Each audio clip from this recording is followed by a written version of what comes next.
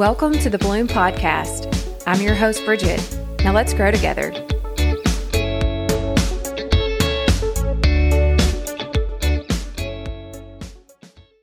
You are here for another episode of Bloom, and I'm so glad that you are tuning in.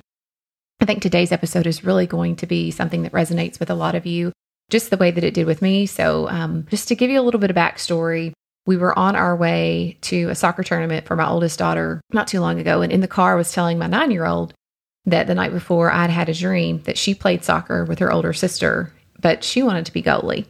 And if you know my Charlie, you know that she is fierce and she is unstoppable. But in my dream, she was diving for the ball. She was blocking shots and everybody was literally on their feet cheering for her. And as I was telling her about the dream, she casually just says, "Okay, I'll try it," which on one hand, I love that she just decides that she's going to up and do something and go do it. But on the other hand, she's just got this raw talent that she has the ability to pick up anything she wants to do and just go do it or go be it, which for a lot of us, that is something that I wish that I had.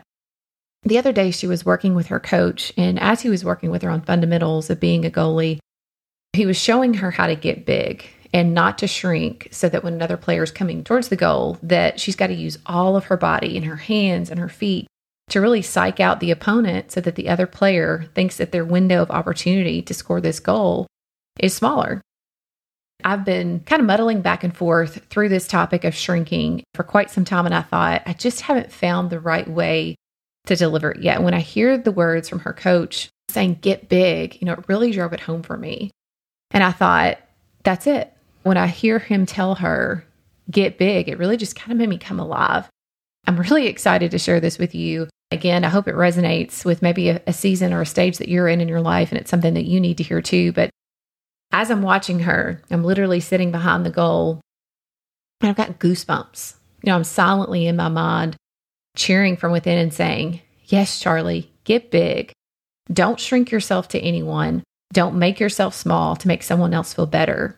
Be true to who you are and what you are, always." But how often do we shrink ourselves to fit other people?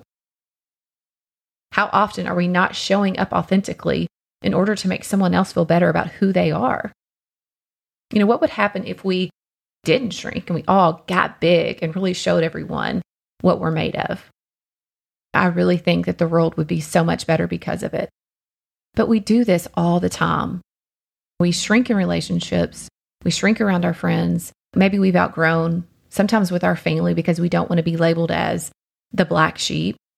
Maybe we do it at work because we don't want to cross the line and appear to be too bold or too bossy or too outspoken. Nobody wants to rock the boat. And besides, staying small is comfortable. Comfortable for them and comfortable for us. But I'm here to tell you, I'm going to get on my soapbox a little bit today because this episode has me really fired up. I'm here to tell you that nothing big ever happens by staying small. Think back when you were a kid. I know I always wanted to be big when I was little. I wanted to be grown up. I wanted to do this. I wanted to get to do the same thing that my sister was doing who was older than me, or my cousins were doing who were older than me. I wanted to be big.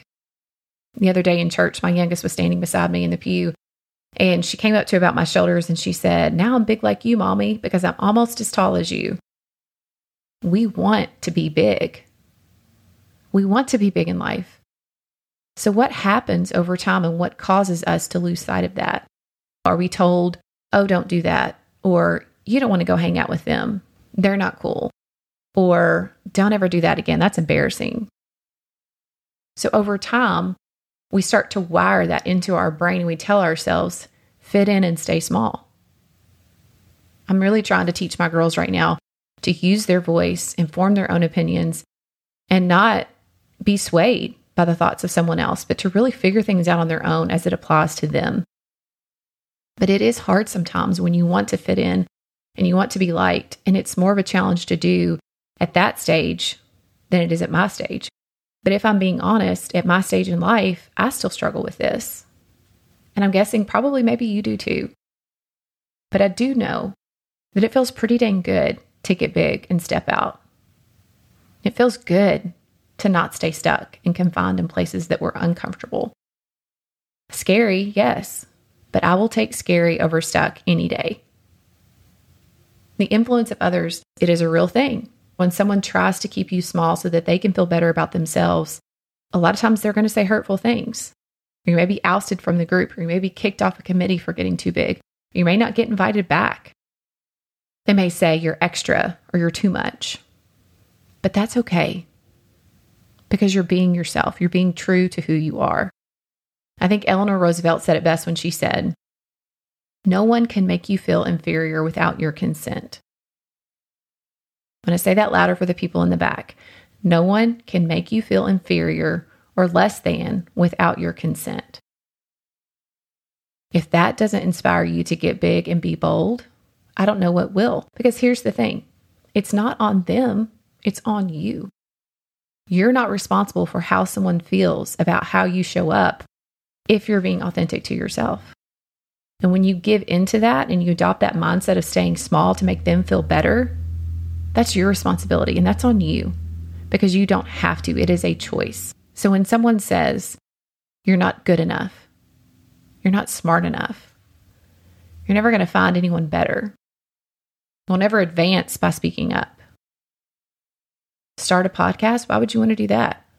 It's time to tell yourself that you've outgrown that person, that relationship, that career. Or maybe you need to tell that to yourself. Maybe you've outgrown that belief that you've been telling yourself that's no longer serving you, that's been hardwired over the years. Last week, I talked a lot about letting go. Maybe you need to let go of some things in your life that are holding you back and keeping you small and stuck. The other night, I was watching Alice in Wonderland with my youngest two daughters. And I know you all probably are familiar with the classic movie, but Alice follows the rabbit down the hole and she drinks the potion so that she can get small and fit through the secret door. And the whole time I'm watching this, it's taken on a whole new meaning for me.